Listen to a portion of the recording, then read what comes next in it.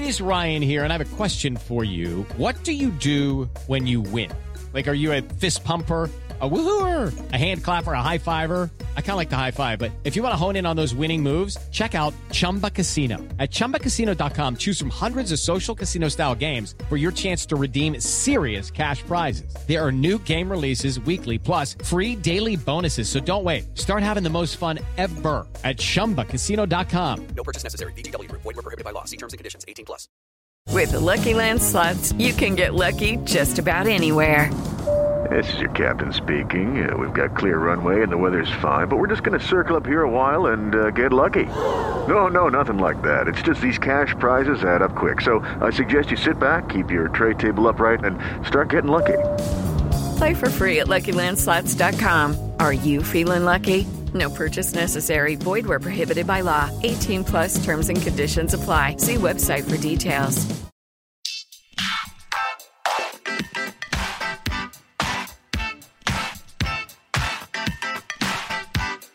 Hi, everyone, and thank you for tuning in to the 323rd episode of Awards Chatter, the Hollywood Reporters Awards podcast. I'm the host, Scott Feinberg, and today I am joined not by an awards contender, but rather, once again, by an all-star panel of THR experts, this time to recap and dissect the 92nd Academy Awards ceremony, which took place on Sunday night in Hollywood. Here at the table with me, in alphabetical order, are Matt Bellany, our editorial director, Rebecca Ford, our awards editor, Stephen Galloway, our executive editor, Carolyn Giardina, our tech editor, and Rebecca Keegan, our senior editor of film. Thank you guys for being here the day after the insanity. So, is this like the end of the holiday season where like we can now go into hiding for a few months? Well, I mean, you I hope so. I hope so. You're literally in the charge boss, of that. so can we? All right. So, Stephen, let's start with you. This was an historic evening, the first non-English language Best Picture Oscar winner in the 92-year history of the Academy Awards, Parasite. We had a guy... Lucky Land Casino, asking people, what's the weirdest place you've gotten lucky? Lucky? In line at the deli, I guess? Aha, in my dentist's office. More than once, actually. Do I have to say? Yes, you do. In the car before my kids' PTA meeting. Really? Yes. Excuse me, what's the weirdest place you've gotten lucky? I never win and tell. Well, there you have it. You can get lucky anywhere, playing at LuckyLandSlots.com. Play for free right now. Are you feeling lucky? No purchase necessary. Void where prohibited by law. 18+. Terms and conditions apply. See website for details. A gentleman by the name of Bong Joon-ho leave with 4 Academy Awards, tying a record for a single evening record that's 66 years old. Walt Disney had been the only other person that had done that. This is an outcome that virtually nobody, including all of us, will excuse Rebecca Ford, who was not here the other day. None of us saw this coming. So how do we think this happened? Couple points. First of all, these were the 2 favorite movies. Mm-hmm. One represented the outside of possibility, the other the inside of possibility. 1917 and Parasite had become the 2 frontrunners, as frequently happens. Let's go back to Moonlight versus La La Land. I think this happened because there's been a movement within the Academy membership, and I wrote about this a year ago, saying there's a split between the old membership and the new membership. And obviously, voters don't all vote uniformly, but that now means there's enough of a membership to vote for the avant-garde, the cutting edge, the international, as opposed to the history of the Academy, which is supporting studio films. That membership, which has been growing for the past 4 years, which was consciously sought by the Academy leadership, is tipping the results. And you began to see it with Moonlight. You had the rearguard coming back when Green Book beat Roma. And now you've seen the internationalization of this ultra-American institution. And I'm thrilled about that because obviously I'm an international person myself. Well, Rebecca Ford, we have a situation here that almost causes whiplash to go from Green Book to Parasite in consecutive years. I feel like I need a neck brace. How does this, yes, what Stephen said is true. It seems like the internationalization of the Academy has got to have played a big role in this. These are people who are accustomed to seeing movies with subtitles. It's not necessarily a deterrent, but that's a big way to go in 1 year. Yeah, I think, whenever I was at events leading up to this, any producer I talked to Parasite was the one film that was like universally loved. No one had a problem with it. No one had a criticism of it. And so when you're thinking about the preferential ballot, I assume it's ending up 1, 2, 3 on a lot of these votes, And it just felt like Bong was so charming. Everyone was so obsessed with him all season. He sort of ran this accidentally perfect campaign by being who he was the entire time. And it just felt like that combined with what Steven's saying and sort of this anger that there was so little diversity among the nominees, especially the acting nominees, all sort of just created this perfect storm for this. You wonder if another factor came into play, which is the late release of 1917. So a lot of people getting screeners are putting it at the top of their pile. But you have to assume that around the world there are many, many people who actually didn't get to see 1917 in time.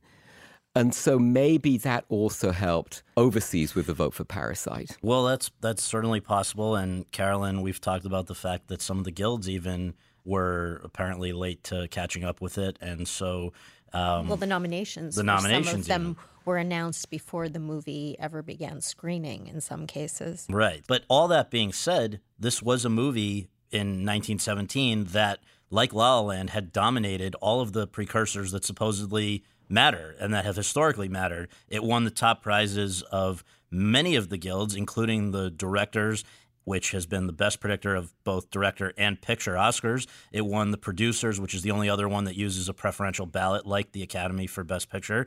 It won the Globes, the Critics' Choice, and BAFTA. So, Matt, nothing matters anymore. This is consistent with the Trump era. I hope not, for your sake. Yeah, right. My take on it is a variation on what Steven said and a variation on what Rebecca said, because when you talk to voters this season, most of the people I talked to said, well, 1917 is going to win, but I really love Parasite.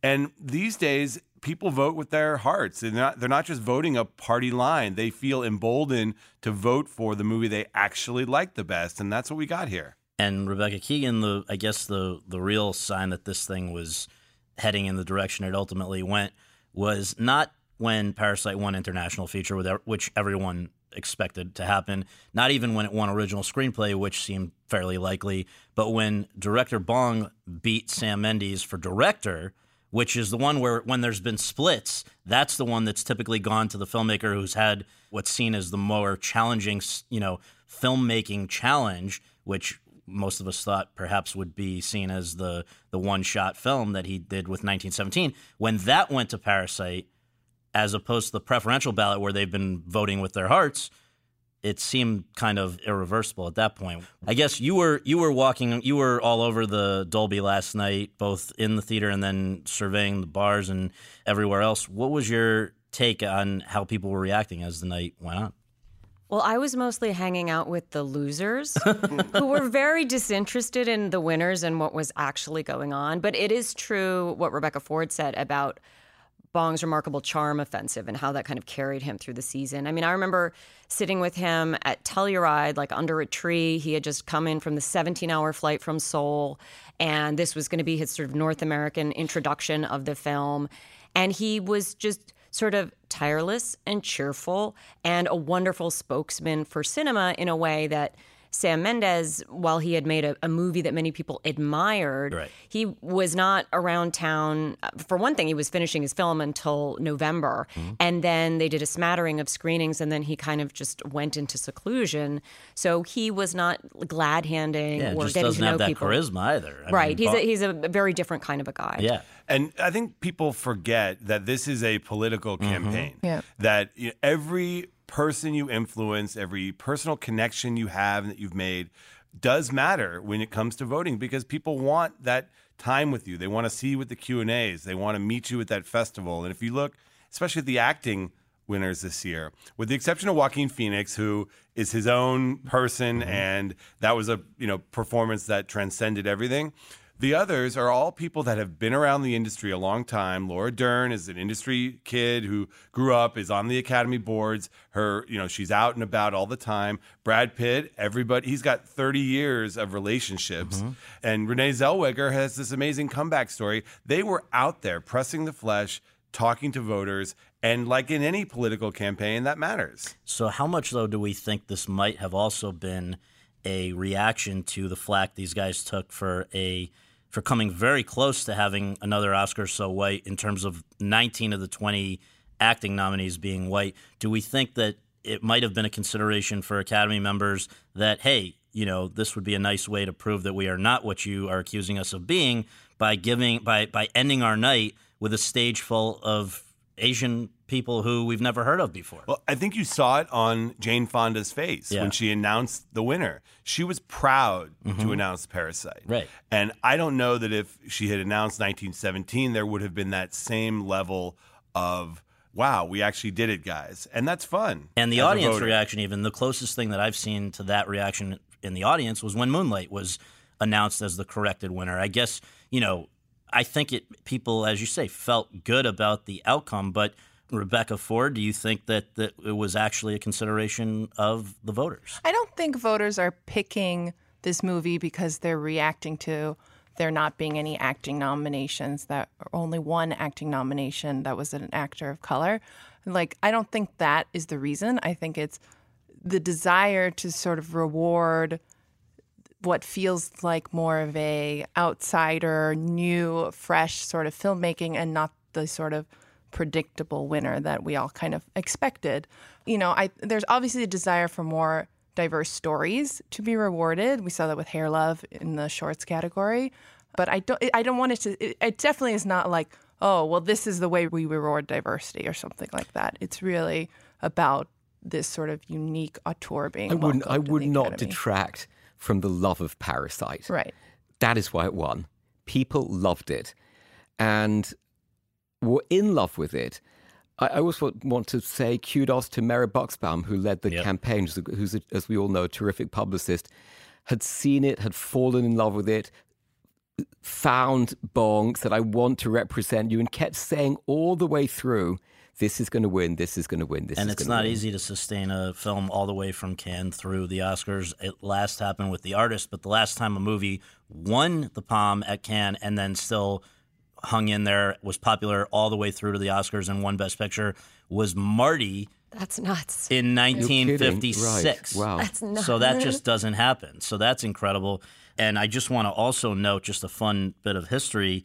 The first time the Academy, which has obviously historically been a very Hollywood-centric organization, the first time they awarded a non-American film, a British production, it was in English language but non-American, the reaction in the room to Hamlet winning were audible gasps and boos because it was almost seen as almost an indictment of Hollywood filmmaking that we can't even keep up with the Brits. The reaction last night seemed to me uniformly enthusiastic. Even if you go back and watch the clips of the defeated filmmakers who lost to Parasite, were thrilled by the success I of wouldn't Bong. exaggerate. Well, no, go look at what Greta Gerwig and Noah Bong. If you have to lose, this was a guy they were okay with losing to. Yes. But we're not. I mean, one thing to note here is that Bong is not a newcomer. This is a filmmaker who has had a great career up until now with films that people like Tarantino and Scorsese have all championed. So this is not some newcomer coming out of left field to take their prize. This is one of their peers, and he happens to be one of the foremost directors on the international film scene. So it's not like this is like some, passing of the torch or something like that. Carolyn, even in categories where Parasite was not competing, 1917 did not do as well as it was expected to do. I mean, it basically ended up winning just 3 awards, which were cinematography for Roger Deakins, which was a foregone conclusion, sound mixing but not sound editing, which was a bit of a surprise, and visual effects, which was not a slam dunk, but it did not do that well, period. And I wonder if you've had any indication from below the line crowd of, did you have any warning that it wasn't going to do as well with them? Yes. I think if you looked at how the individual organizations what they nominated and what they awarded during the season, we weren't seeing with the exception again of cinematography primarily, we weren't seeing that. The nominees and the winners were much more varied in the different categories. I would flag sounds particularly because it always felt like that was going to go to either Ford versus Ferrari or 1917. And with the split, this was the third time in the last 6 years that two different movies won the two sound categories. And that's something that we actually should be talking about and paying attention to at a time when the Academy is considering the possibility of merging those two categories into one. Right. Matt, the ratings have now come in. It was a disaster in that regard. I mean, the show, people seem to have varying feelings about how the show was itself, but the bottom line is it's the lowest rated Oscars telecast ever. And not by a little amount, by a lot. I mean, they lost 6 million viewers from last year. They lost 3 million viewers from the previous all-time low. The show is now at 23.6 million viewers, which is barely better than the Golden Globes. So, well, to what do we attribute this? Is it do they need a host? Do they need more popular movies? You know, just where do they go from here? In my opinion, I think they need an overhaul of the show. The format is not compelling to modern audiences. They need to jettison some categories off the show. Mm-hmm. As unfortunate as that might be for those people, I think the shorts categories should probably not be on the live telecast. Mm-hmm. They need to really think about this. And also, I think there are other factors as well. A lot of the country does not like politics at award shows. And what did this show start off with? It started off with Brad Pitt talking about impeachment and the Republicans. It started with Steve Martin and Chris Rock having a very political monologue, which I loved and I thought was hilarious. But a lot of the country doesn't like that. If you saw it at the Globes, people liked Ricky Gervais outside the room. Inside the room, not so much. But the Globes ratings were steady because Ricky Gervais was seen to be poking fun at Hollywood. Well, to your point, I just want to read an email I got from one voter from the Actors Branch this morning. And it says, among other things, I don't want to be preached to. I don't know what that Korean film is, which is not a nice way of putting it. But I don't know these people that are winning. Turned off after Wait, that what? Man. He doesn't know who Brad Pitt is? No, I mean, I think we know who they're talking about here. Turned off after that man came out in a dress, which I assume was Billy Porter. Yeah. What happened to American films, and why are these women complaining about everything? Oh, my God. Okay, well, that's ridiculous. That is an extreme example, but I think the sentiment of being lectured to by Hollywood is out there. And when the speeches get politicized like that, I think there is a segment of the audience that tunes out. I'm curious what others think, because I happen to like when people use their platform for activism, and I think it can make a big difference, and there's a long history of Hollywood people doing this, but it's not popular. Well, are the people who are complaining, though, people who would have ever watched the Oscars in the first place? I think so, yes. Yeah? When you're talking about an event with this kind of tune-in, when you're above 20 million, 30 million sometimes, yeah, you are. I mean, I'm curious what others think. I definitely got texts from people who did not like the politics, people who don't work in Hollywood and are just regular viewers. I also think it would have helped if Beyonce or J-Lo were there, or some more stars who draw a broader, younger audience and make it feel like more of an event. I think this show really suffered for the lack of that kind of star power. I don't think any of the musical numbers were something that people felt like were going to be must-sees, and that is really key. Yeah, I wonder, that is a good point about everybody who's commented about the show, from our reviewer to others, has said that almost all of the songs, including the one that won by Elton John, were completely unmemorable. And I just wonder if if they want to make music such a central part of the show, if they need to then reevaluate how they select their nominees in those categories, because they're just not cutting it. Well, compare it to last year when you had that amazing Lady Gaga, Bradley Cooper performance, and that was a moment. Right. They specifically had held Bradley Cooper back from any performances of that song with her, and they debuted it on the Oscars. Everybody knew it was going to happen, and it delivered. I would bet that the 6 million viewers that this show lost to last year, I'd bet a good portion of that are people that just didn't feel any urgency. There was no must-see moment. Well, and I think they tried to create one with Eminem, which was it was great, but fairly random. You could see, even with Janelle Monáe at the beginning, they're trying to make something work that their nominations are not providing them. Now, remember the last time the Academy had horrible ratings? They followed up by suggesting the creation of the popular Oscar, which was much mocked at the time, but just tabled. It's not gone away. So at some point, that will probably come back in conversation. I don't know if that would make a difference, because a lot of these nominations were popular films. Joker did spectacularly well, Once Upon a Time. This wasn't 25 years ago where you only had indie films. And there were stars. Well, the people have complained, and I get it, that the presenters, some of them, even we who cover this business, I believe it's correct to say we've never heard of some of them. And I don't understand why the Academy has failed to deliver superstars. You know, what you want is a mass of superstars flooding on stage, not a few TV stars and one or two well-known names. So another issue here's an email today from the Sound Branch, somebody from the Sound Branch who's saying, quote, instead of the Academy trying to shuffle off to the creative arts show categories like sound editing and mixing together or combined and shorts so that they can have a more entertaining TV show, they should consider revamping the Best Picture Award and stop tiered voting, which lets more second-place votes actually carry more weight than the first place. I mean, there are people, everybody's thinking about what to do with these categories. What people from the Sound Branch have said to me, Carolyn, is like, all right, if you want to combine sound editing and sound mixing, that's fine, but go ahead and combine original and adapted screenplay as well, and let's just cut across the board. Don't just pick on these smaller categories. But I do think it makes sense Yes, it's going to bring up all of those Yeah. conversations. And maybe what it really boils down to is people don't have the attention span in 2020 for a 3.5-hour show. However you cut it down, maybe that's a big part of the problem. But the Globes did okay, and they're 3 hours still, right? There's something about this show that definitely needs to be there's a revamped. big difference between the Globes and the Oscars. The Globes Right. is only stars. Yeah. It's film and TV, and it's only stars. There is not that hour-and-a-half middle section where it's people you've never seen getting awards for things you don't understand. Right. And an awfully long lead up before you see an award given.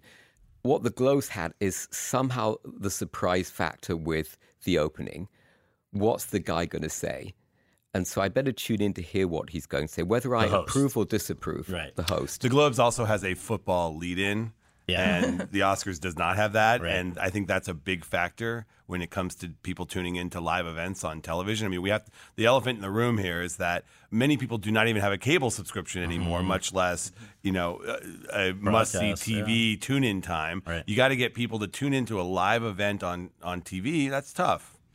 Well, I guess the Academy has a lot to think about as far as the telecast, but in terms of this time next year, how do we think that the rollout plans of contenders are going to be affected by the fact that Parasite came out so early and did so well, or was unveiled so early and did so well, that you then had Once Upon a Time in Hollywood come out in the summer and hang on all the way to the end, and that 1917, which came at the very end, did not end up doing that well? Do we think that things are going to move up, or because the Oscars itself are now going to move back later into February, is all of this just irrelevant?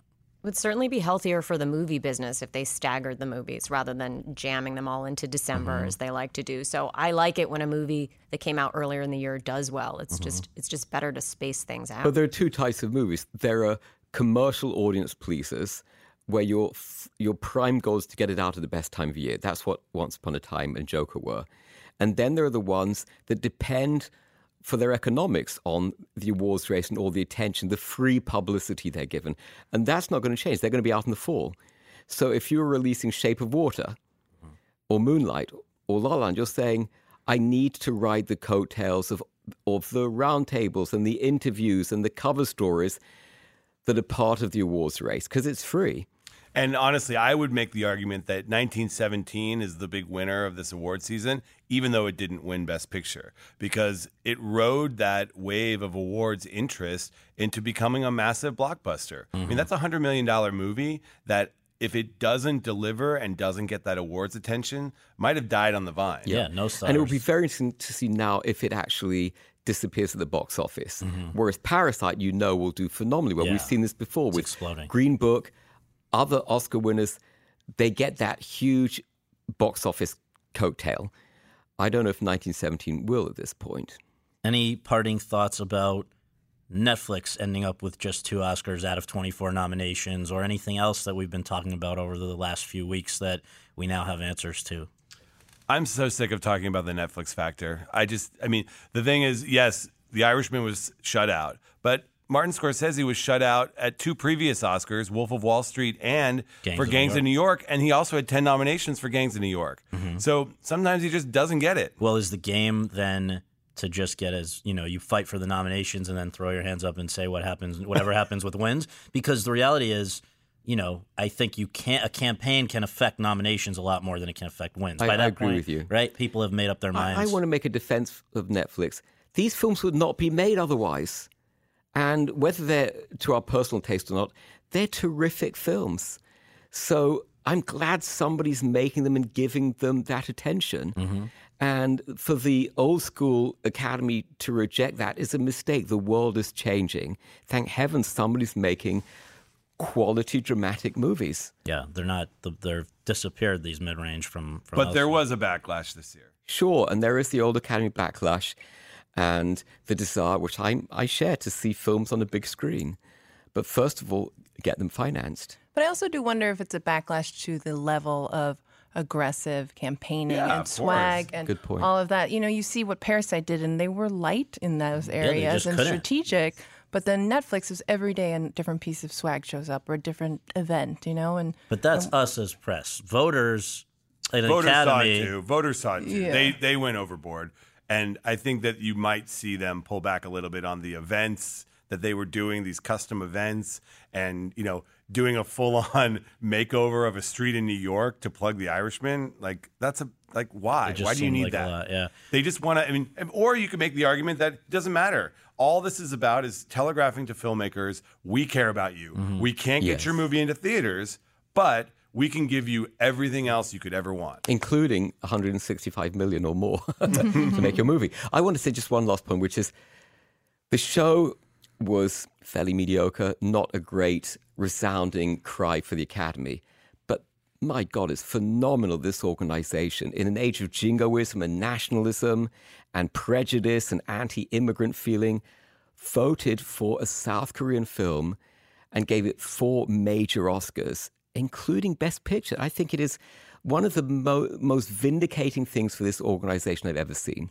Well, there's that reason for some optimism, and then there's one other, which is that foreign film, international film, it could have been like last year, it could have been Roma, and it would have had a massive amount of spending behind it, and you could have argued it was sort of, you wore people down and it won. This was pushed by Tom Quinn, who runs Neon, a little operation that's only been around a couple of years. They started really with I, Tonya, and they've now vanquished all of the major studios, which were in the game. Universal with 1917, Sony with Once Upon a Time in Hollywood, Warner Brothers with Joker, on and on. That also, I think, is pretty reassuring that it really there was a time when Oscars, there was a greater sense that through block voting or spending or other things, the big studios were just you never had a chance against the big studios. That is clearly no longer the case. Yeah. One of the funniest moments I saw last night in the bar was when Netflix film chief Scott Stuber and Sony's chief Tom Rothman had this frenemy handshake. And they were both having not great nights. I think Rothman went 4 for 20 and Stuber went 2 for 24. And I just, it was fascinating to see Tom Quinn, this little engine that could, just collecting prize after prize, and hear these guys running these giant companies were just kind of shrugging in the bar. Yeah, we talked all season about how Netflix and the streamers were replacing the traditional Hollywood studios, and then here you have a traditional indie who, by most accounts are being pushed out of the market, really reassert itself. Well, as we look ahead for next year, one thing we should be watching for Netflix is the impact that it will continue to have in the animation area. Mm-hmm. This was the first year that it had animated features in the race, and it had 2 of the 5 nominations. Klaus, which was their first original produced animated feature, and I Lost My Body, which they acquired right after Cannes. Frozen 2 did not get nominated. G-Kids, which typically has a nomination in the batch, didn't have a nomination this year. As we move forward into next year, I think we should be watching to see what kind of impact they continue to have on that particular category. And that next award season has already gotten underway. We've got a few things, not a lot, but a few things with some buzz out of Sundance. We've got today in the email an animated feature from Pixar that's going to be premiering soon that they have some hopes for. It never stops, and neither do we. So thank you guys all for coming in and talking about it. Thank you. Thanks, Scott. Thanks very much for tuning in to Awards Chatter. We really appreciate you taking the time to do that, and would really appreciate you taking a minute more to subscribe to our podcast for free on iTunes or your podcast app, and to leave us a rating as well. If you have any questions, comments, or concerns, you can reach me via Twitter at twitter.com/Scott Feinberg. And you can follow all of my coverage between episodes at thr.com/The Race. Finally, be sure to check out the other podcasts that are part of the Hollywood Reporters podcast network, all of which are excellent. Leslie Goldberg and Daniel Feinberg's TV's Top 5, Seth Abramovich and Chip Pope's It Happened in Hollywood, Carolyn Giardina's Behind the Screen, and Josh Wigler's Series Regular. On behalf of all of us at The Hollywood Reporter, thanks for tuning in. With the Lucky Land Slots, you can get lucky just about anywhere. This is your captain speaking. We've got clear runway and the weather's fine, but we're just going to circle up here a while and get lucky. No, nothing like that. It's just these cash prizes add up quick. So I suggest you sit back, keep your tray table upright, and start getting lucky. Play for free at LuckyLandSlots.com. Are you feeling lucky? No purchase necessary. Void where prohibited by law. 18+ terms and conditions apply. See website for details.